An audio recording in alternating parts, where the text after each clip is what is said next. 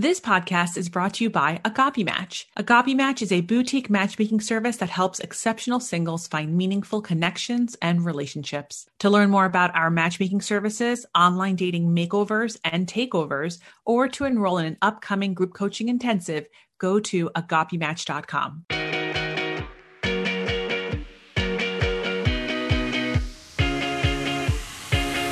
Welcome to Ask a Matchmaker. I'm your host, Matchmaker Maria. For over a decade, I have combined 4 generations of family matchmaking tradition with modern relationship psychology, behavioral science, and dating trends. With this unique expertise, each week I bring a guest on to talk about dating and relationships while answering your questions. You can ask a question by visiting askamatchmaker.com. We've reached the end of our first season, and thank you so much for being a loyal listener and telling your friends about Ask a Matchmaker. It's been so much fun, and I'm so excited for season 2, which starts on September 8th.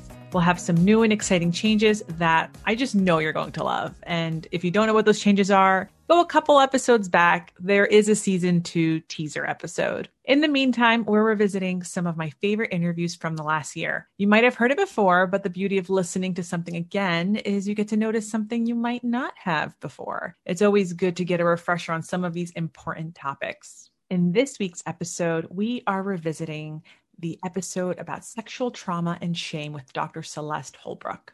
What I love about Dr. Holbrook is that she is such an amazing resource of information when it comes to our relationship with sex.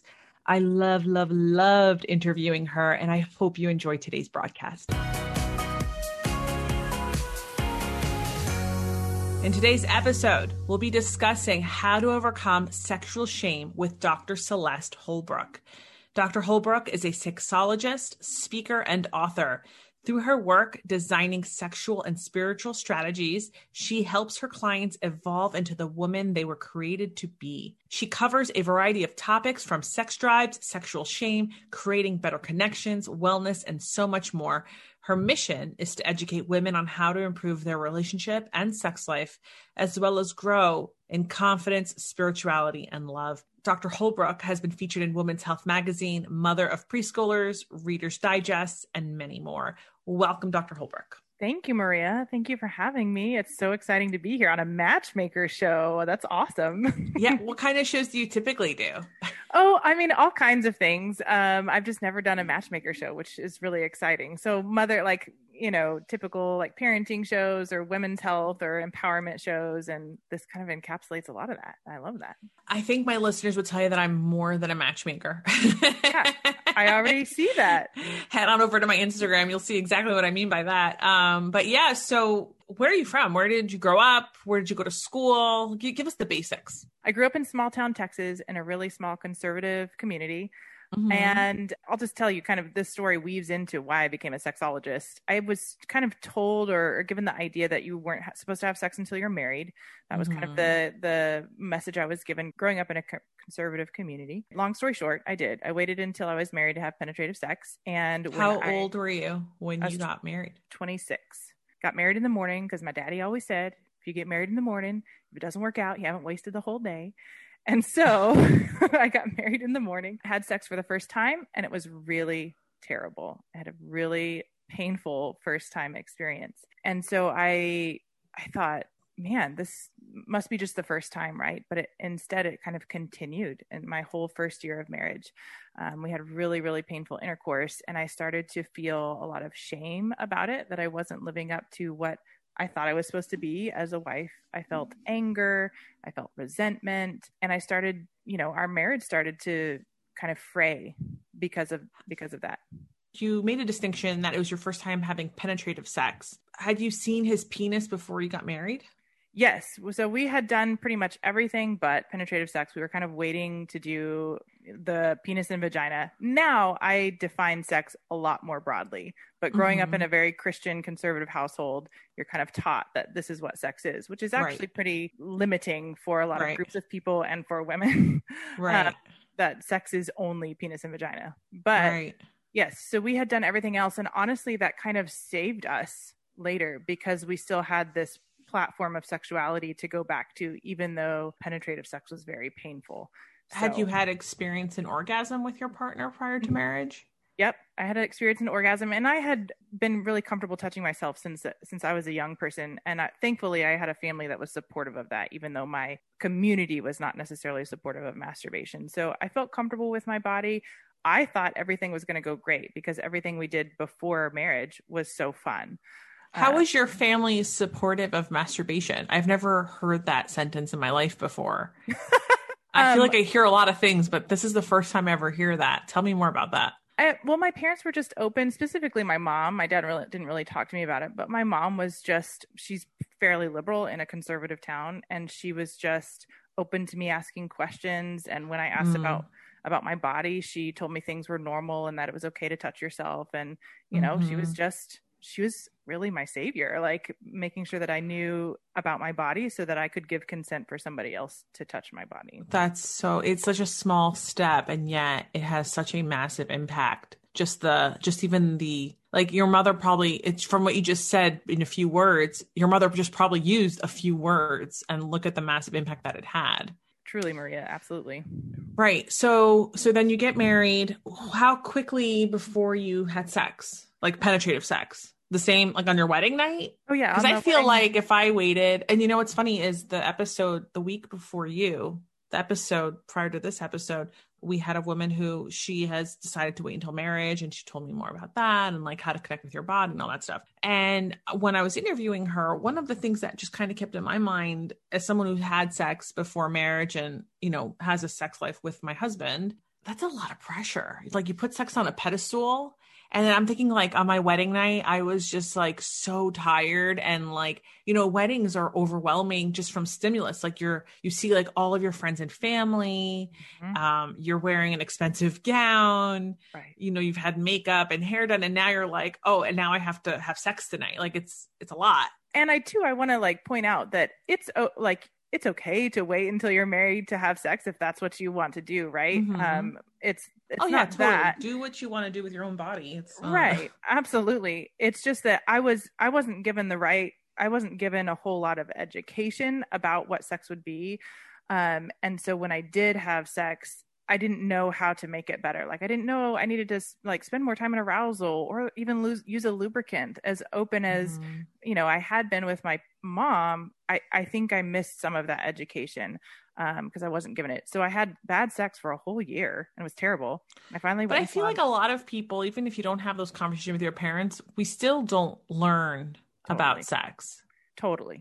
100%. We have terrible comprehensive sex education, and I live in Texas. It's extra terrible here. I mean, I can't even picture a scenario where like I grew up in New Jersey where the public school system is very comprehensive, especially when it comes to sex education. And I just remember about learning about STDs and condoms and I never learned about like lubrication or that you might need to communicate what you need to get off. Yes. Because no one talks about like sex. Nobody talks about pleasure. And that's the different part. Like we kind of learn reproductive sex. Like this is how not to get pregnant. This is how not to get an STI, all fear kind of based tactics. And this is how you make babies. But 97% of the sex we have or more is for pleasure. And we don't teach pleasure education. We teach reproductive education. And there's a big gap in that type of education that makes it non-comprehensive. So even if you have a school system that teaches sex, typically it's just reproductive sex. Nobody's telling you about how to touch your clitoris, for example. Okay, so you're in this marriage, you're feeling resentment, you're feeling shame. Mm-hmm. Then what?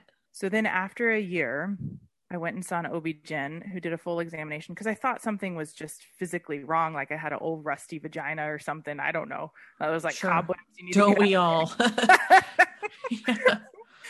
So I saw an OB-GYN and he did a full examination. And I distinctly remember this. I was sitting like with the paper crinkling behind my head on the exam table. And he said, Celeste, I just don't see that there's anything, really wrong with your body. I think that this pain will all go away as soon as you have your first baby. And I thought, that's a terrible answer. That is a terrible answer because like, I don't know if have you had children, Dr. Holbrook? Yes, I actually have twins. You have twins. Okay. By C-section. They didn't even come out my vagina. Right. I've also had two children through C-section. And it's like, okay, I don't know about what your OBGYN is saying in terms of like mechanics after having kids, but like the kind of exhaustion you experience after having kids is like, if you have time to have sex, Right. the window is so small because you're trying to like also build up the willpower because you're exhausted. Like, no, there's no other way to look around it. You know, you're tired. And so Right. it's like, you want to meet you and your partner's sexual needs. And I cannot imagine trying to figure out my vagina in that small window when you're like, dude, let's do it. 15 minutes. We got it. Like, let's go, yeah, you know? a quickie is not an option when you're having painful sex, for sure. It was not great advice. It was not good advice. What made your sex painful? At that moment, like something clicked in me. When he told me you needed to have a kid, I thought, well, one, at that point in my life, I didn't even want kids. I was still getting a PhD. My husband was in med school. I'm like, and what was your PhD in? I was getting a PhD in health education with a postgraduate emphasis. At that point, I didn't know, but I started to study sexology. So sexual behavior became my emphasis after this moment where he told me that basically I needed a well-stretched vagina, which is not what I needed. I needed somebody to hold my hand and tell me, I see that you're angry. I see that you feel a lot of shame. I see that you feel resentment. We're going to learn together how to make sex better for you. That's what I needed. And so then I started studying sex. And I thought, if nobody else is going to be able to help me with this, I'm going to just figure it out. And so I started studying and gave myself the education that I never got. And I gave myself a lot of compassion. I went to therapy, and slowly over time. What kind of therapy? Just behavioral therapy, like regular. Okay. Yeah. Okay. And you said you gave you, when you say like you like what were you doing to teach yourself? So I was giving myself a lot of compassion in that I had to ease up on myself about sex being something that I was totally ruining and just start from the beginning of like, okay, what does feel good? Let's go way back to what does feel good, and then add a few steps, and then make sure I'm really aroused, and then make sure I'm using a lubricant, and then make sure there's touches that feel good, and slowly started to integrate penetration again.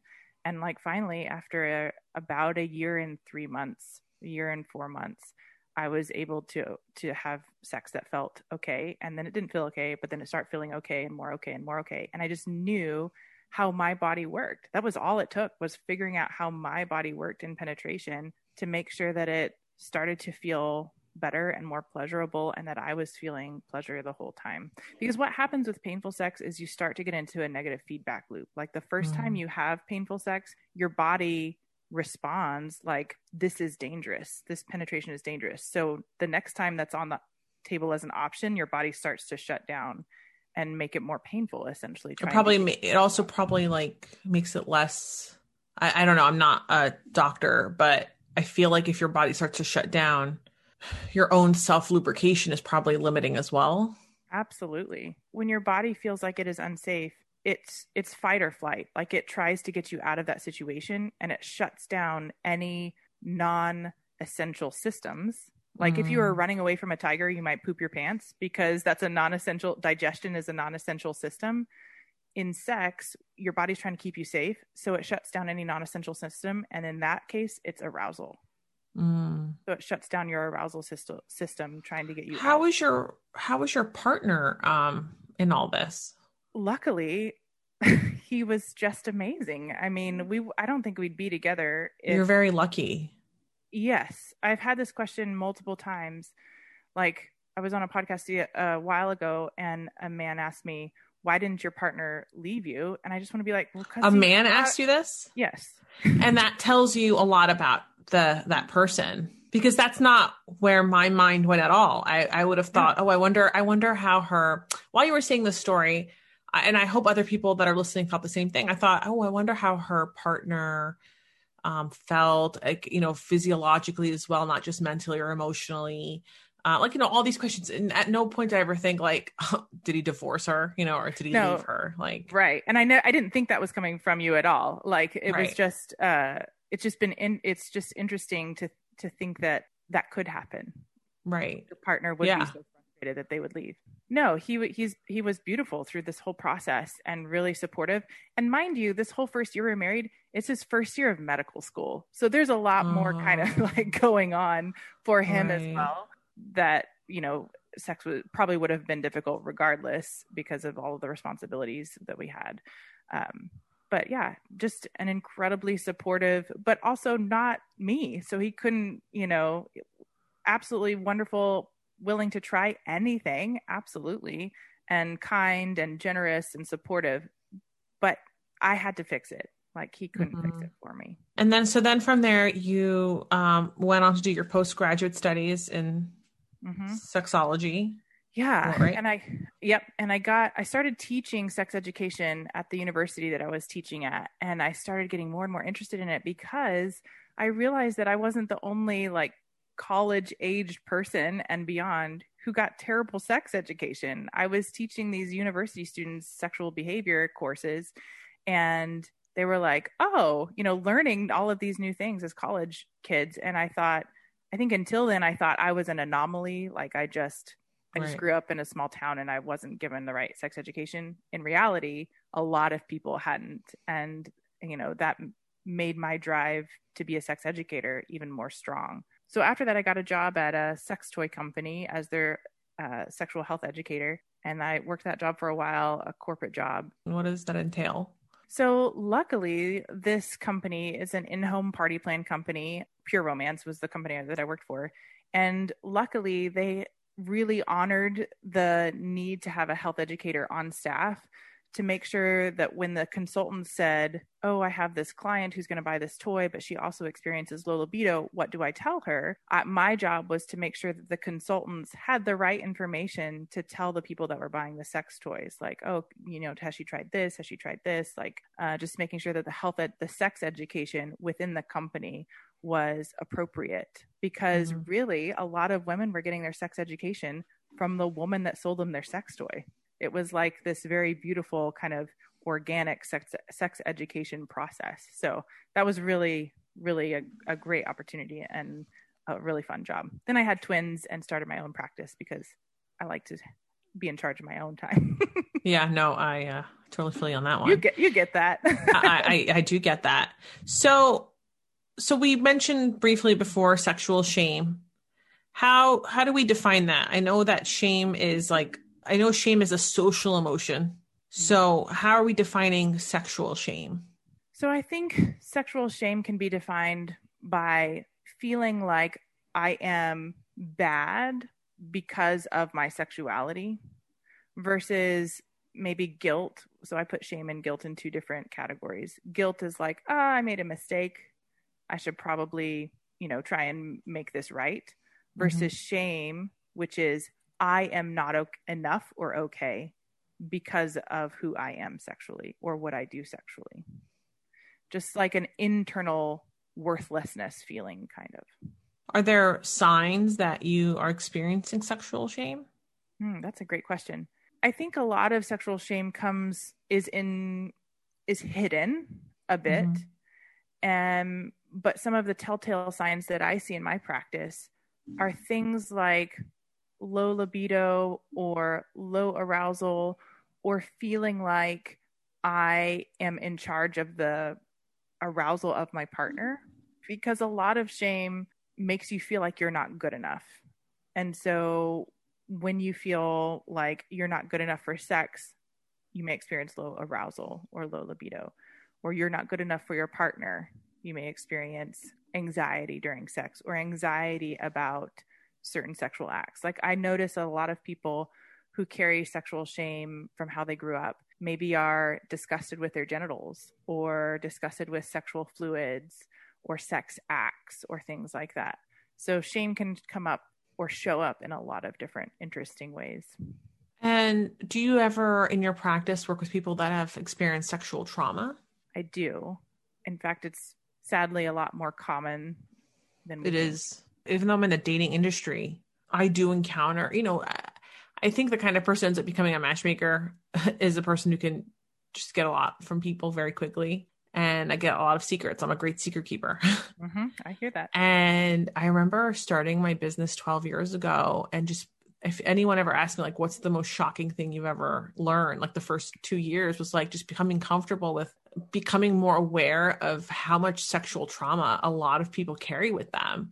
And some of it comes from parents, coaches, siblings, uncles, aunts. Like there's a lot that people hold that you don't know what's going on. And I never realized how common sexual trauma was. It is absolutely so common. So it comes up a lot in the practice. And this is how I describe the extent of my work. So Right. I'm an educator, a behaviorist. So when somebody comes in and has pretty severe sexual trauma, Mm-hmm. I always refer out to a trauma specialist because I see the trauma specialist and I working together. So a trauma specialist is like the ER doctor when you break your leg.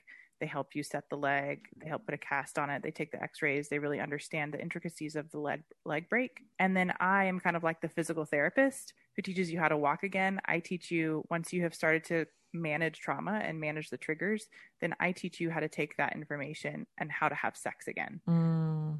So that's how we work in tandem, a trauma therapist and me as a sex educator, sexologist, to help people enter into the space of sex again after trauma. But a lot of people have what I say lowercase t trauma. So things like growing up in purity culture or growing up in a conservative household or just not having much sex education can be a lowercase t trauma like it was for me that causes issues later on in life.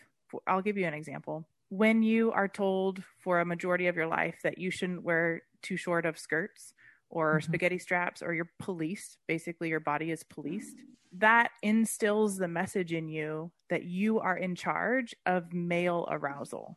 Like you're telling me that I need to cover up so men won't be distracted or whatever. So when you're policed like that as a Right. young person, in adulthood, that looks like I am in charge of whether or not this sexual experience is okay. I am in charge of his arousal. And that is a lot of responsibility to put on one person. Right. So just small things like that, we would consider lowercase t trauma that carry through and affect the way that we show up in our sex lives in adulthood.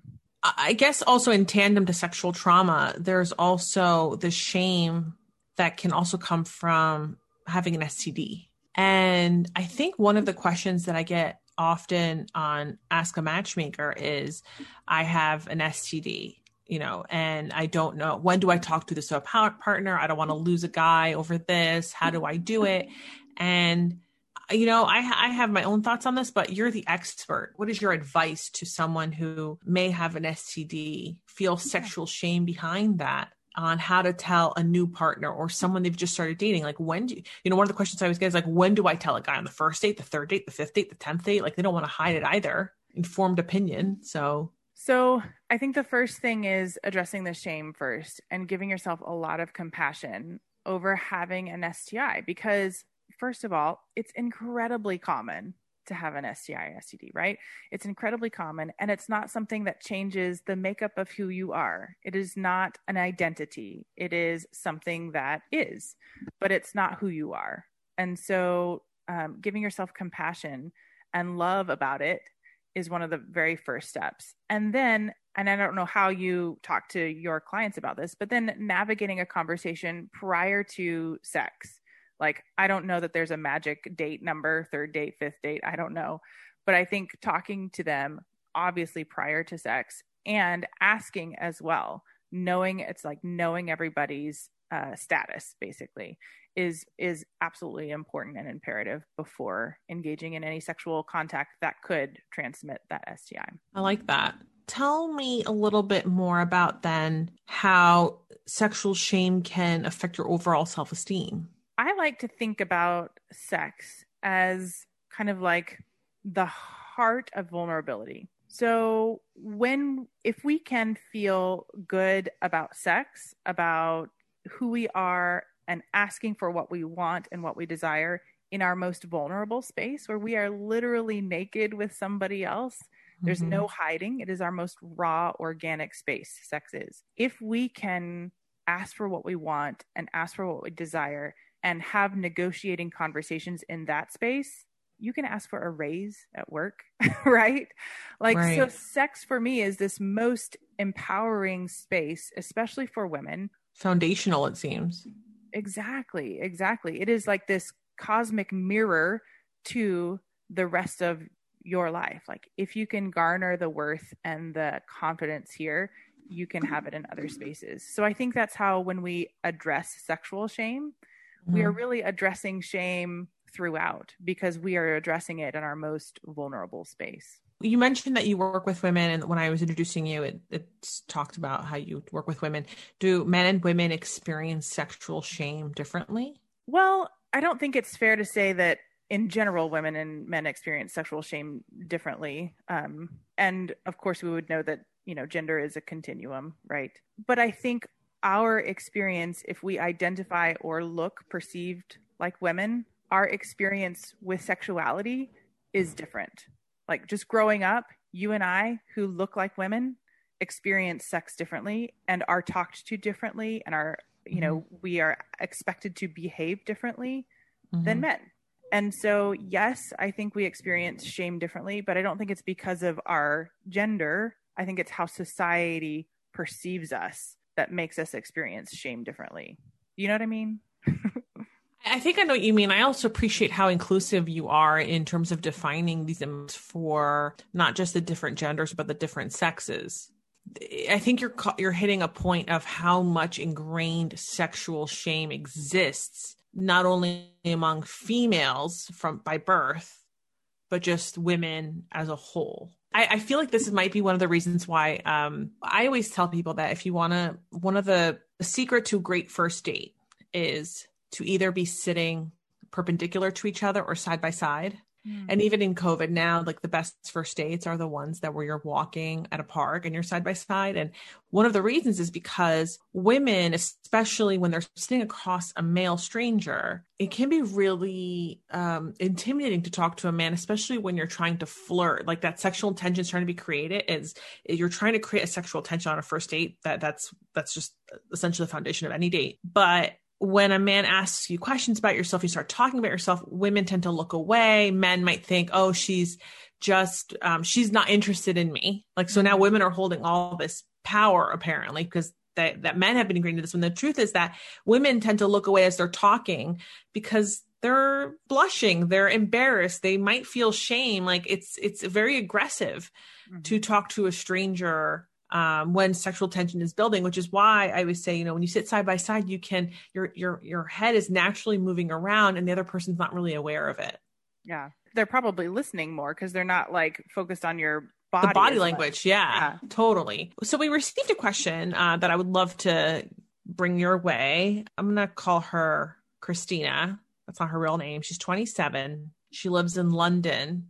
She identifies as a woman. She dates men. So she says here, I sometimes get performance anxiety when it comes to sex. I have all the great ideas beforehand, but sometimes I just hit a blank when I get the rare opportunity to go for it. It also can be hard to make me come even when the guy tries multiple things, but when I'm alone, I can get there all as I have the time. How do I get myself to focus more during sex foreplay so I do get to that stage, or stop giving myself this pressure to come? I still enjoy it, but I guess I find it hard to relax in the situation as it doesn't happen often. More context, the majority of guys I've slept with, I've dated, and it seems to only happen in one session, and then they seem to find someone else or aren't interested anymore. So I know I'm paranoid about being bad in bed. Yet I've had an on-off friends with benefits of sorts the last 2 years, and he's always been happy with my performance. But I do get this performance anxiety with him, and we don't see each other often enough for me to overcome it, as it's pretty sporadic and it's off currently as he started seeing someone. It's probably for the best, as I had feelings for him in the past. Ooh, it's a big one. Okay. All right. Lot to unpack there. Yeah, absolutely. It's a great question, and something that a lot of women deal with, of being essentially enough in bed. And so let's start there. What I always have clients do when they come into the practice is a sexual awareness exercise. So if you're listening, I think this is a great place to start. On a piece of paper, write, my dream sexual experience would feel like, and then I want you to spend a minute to write down all of the things that you want to feel in sex. So you want to feel whatever it is: connected, excited, desired, loved, pleasure, all of those things. Write those feelings down, because everything that we want to feel determines what we do. So how we behave, we behave certain ways because we want to feel certain things. So write down everything you want to feel and then pick a few of those things and start to understand the behaviors you can do to help you feel those things. So for example, if you want to feel connected during sex, then you might start to think about having better conversations. And this ties into performance anxiety because what seems to be missing in her explanation of her sexual experiences is communication, because she is so worried about being enough in sex that she may not be bringing forward what she really needs. I really need you to touch me here. Or, man, it feels really good when you rub my clitoris like this. Or, I could come so easily if you licked me here, right? All of those things might be missing because she's so worried she's not doing it right or well enough or good enough. And so sex is a co-creation of two individual people. And when we get so enmeshed about thinking about what the other person needs or wants, we obviously want to think about those things. But when our experience hinges on their needs, the sex becomes less good, because we are losing ourselves into the wants and desires of this other person. And so my advice for her would be to figure out how you come. You know, she obviously can do it on her own in masturbation, and then bring that to the table in a partnered sexual experience. It sounds like that's the missing piece that she feels she can't come forward with or can't talk about because she is too worried about what they will feel. I like that. I like your answer. Yeah, I feel like so much of this is on communication, but I think at the same time, you know, you have to be really vulnerable. You have to start dating someone to get to that point. I feel like it's going to be sometimes like it sounds like easier than it seems. And it's totally not. And that's okay. Like, you know, Absolutely. Creating that relationship or being vulnerable so that you can have those discussions. I don't know. Personally, for me, I feel like I feel like so much of how people date right now is emphasis on the physical, right? People are swiping all day. And while I do like online dating, I think it's such a great tool to meet people online, to get offline. It's really broken down the way for a millennia people met and courted each other. You know, people used to date and, you know, court and date and marry within their own community. Like they knew someone or they were introduced by a friend. Like you already had the value set, and now you're meeting complete strangers.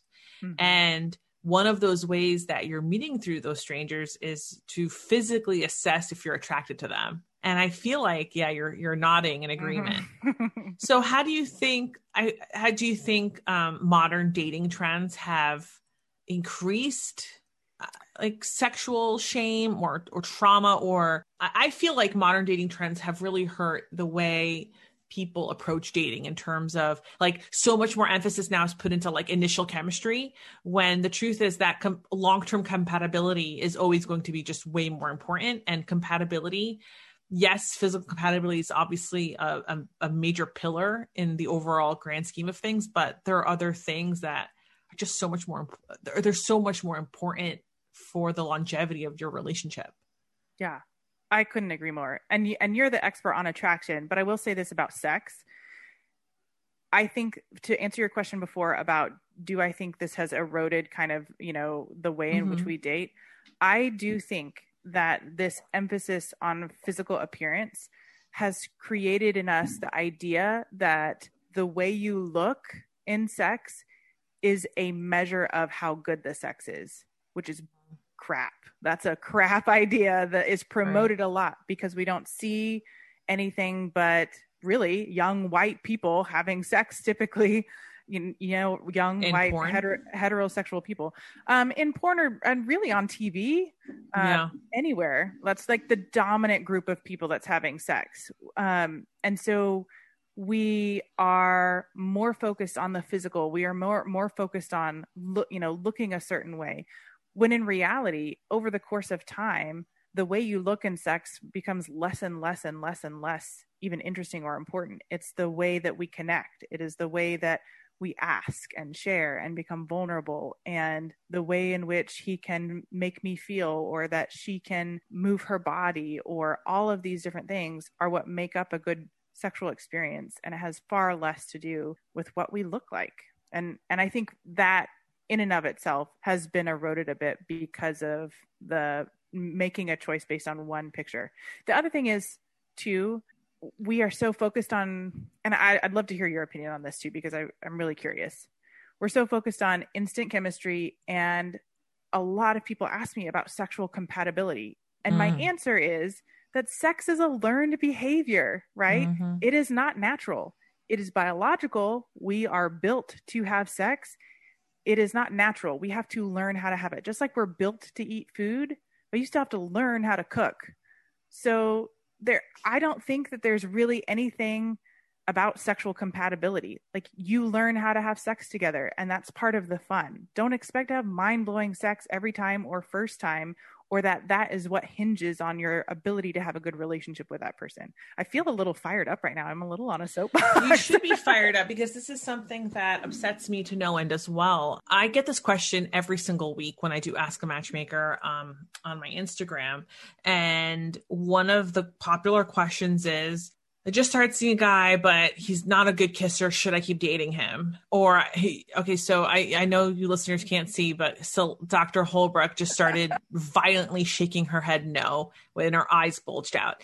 I also get questions like, and this is common. I try to explain to people this is more common than you think, but they'll say stuff like, we really like each other. We're falling in love. We want to have sex, but he's experiencing performance anxiety. How much time do I give him? Or they'll say stuff like, I don't think the sex is not the best. He's great in every other way, but the sex is not the best I've ever had. Should I keep dating him? Let's break down these questions, because these are really great questions. And I love that I have an expert to just talk about them with me. Right. So The first one, like, he's not a good kisser. Should I keep going out with him? Now, my stance on this is, look, kissing is really important. And, it's a way that we even publicly socialize with each other in front of others. But I feel like with communication on both ends, you can learn how to become better at kissing together. I totally agree. I mean, it's something that you can learn together. What becomes problematic is when, you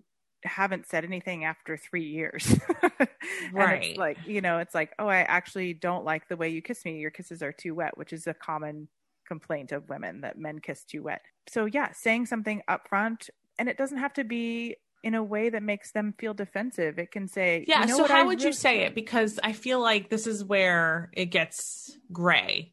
Because I definitely don't want a woman who's listening to this saying to a man or whatever, anyone, her partner, male or female, oh, you're a shit kisser. Can you please pack it up a little? How should she approach, or he approach, if you're with someone who you've just started dating, you really like each other, but the kissing, it's not your vibe. It's not the connection you're looking for. I mean, depending on how far into the relationship it is, but I always want to give suggestions that are like bringing them into what you want them to do. Like, this is what I do with my kids too. Not about kissing, but about other things. I really like it when you kiss me softer. I really like it when we kiss a lot before we use tongue. I really love it. Or it makes me really aroused when you kiss my neck softly, right? Encouraging what you do like can sometimes usurp the stuff that you don't particularly identify with, because it may not be that they're a particularly bad kisser. Maybe the previous partner loved the way they, kissed with their teeth or whatever, but it's not the way that you prefer it. And that's okay. And when you do that, it opens up their opportunity too, or it makes it safe for them to say, oh, I also really like it when you fondle my balls this kind of way, or when you do this other thing, right? So It is creating a bedrock of communication that works in a lot of different ways. So don't be afraid to encourage the kiss that you actually like. How about you really like the person that you're with, and I get this question where, like, the sex is not the best I've ever had. What do I do? You get better. It's that simple. Sex is, again, a co-creation of two separate people co-creating an experience.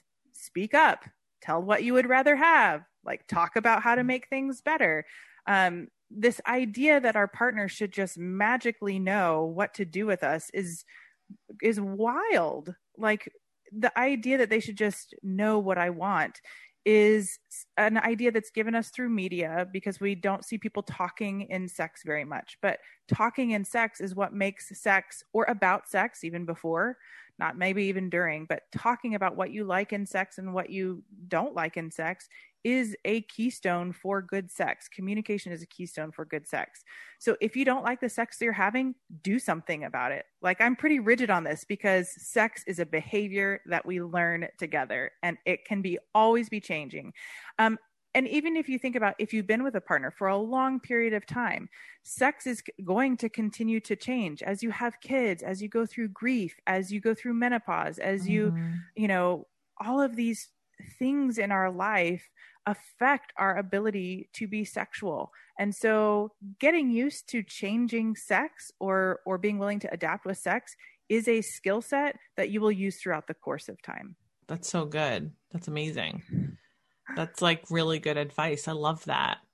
So, Dr. Holbrook, how can people, first of all, do you work with people across the country, or do you live in Texas right now? Do I have to be in Texas to work with you? No, I see everybody virtually. I thankfully went all virtual in 2019. Yeah. And so luckily I was already set up for a COVID kind of experience. So I see people actually all over the country. I have clients right now in Singapore and England and different places like that too. So it's all through Zoom, and I work mainly with people who identify as female and their partners. How can people contact you? How can people find you? You can find me at drcelesteholbrook.com. If you go to the webpage, you can click on a complimentary 30-minute discovery call where we will just talk through what's going on, and I can give you suggestions, some direction. Maybe that's continued consulting with me. Maybe it's a trauma therapist. Maybe it's a different kind of therapist. So it's kind of a way to introduce you to what I do and see if it's a good fit for you. So the discovery call is free, and it's definitely the best place to start as far as getting help. Dr. Holbrook, this was amazing. I'm also going to provide the links to your website in the episode notes for anyone that needs to find you. Do you use social media? I do. I'm at Dr. Celeste Holbrook on Instagram and Facebook. And I'm going to leave those links in the episode notes as well. This was amazing. I feel like you answered a lot of questions that people had. I also loved hearing about your motivation into becoming a sexologist. I love that you have a personal experience. It seems like that makes you even more relatable to the overall experience that people can come in to talking to you. So I really do hope that if any of this conversation today resonated for you, or if you actually have additional questions, feel free to use the link in the episode notes to contact Dr. Holbrook. Follow her on Instagram, go on her Facebook page, and let's talk about sex. Let's continue this conversation about sex. Thank you again, Dr. Holbrook, for coming to Ask a Matchmaker. And thank you for listening to Ask a Matchmaker. If you love what you heard and you have not already, rate, review, and of course, subscribe. Do you have a dating or relationship question? Visit askamatchmaker.com. You can also follow me on Instagram at MatchmakerMaria for more dating and relationship tips, and probably life tips. I'm completely crazy on that thing. Until then, be lovable, and more importantly, be likable. See you next week.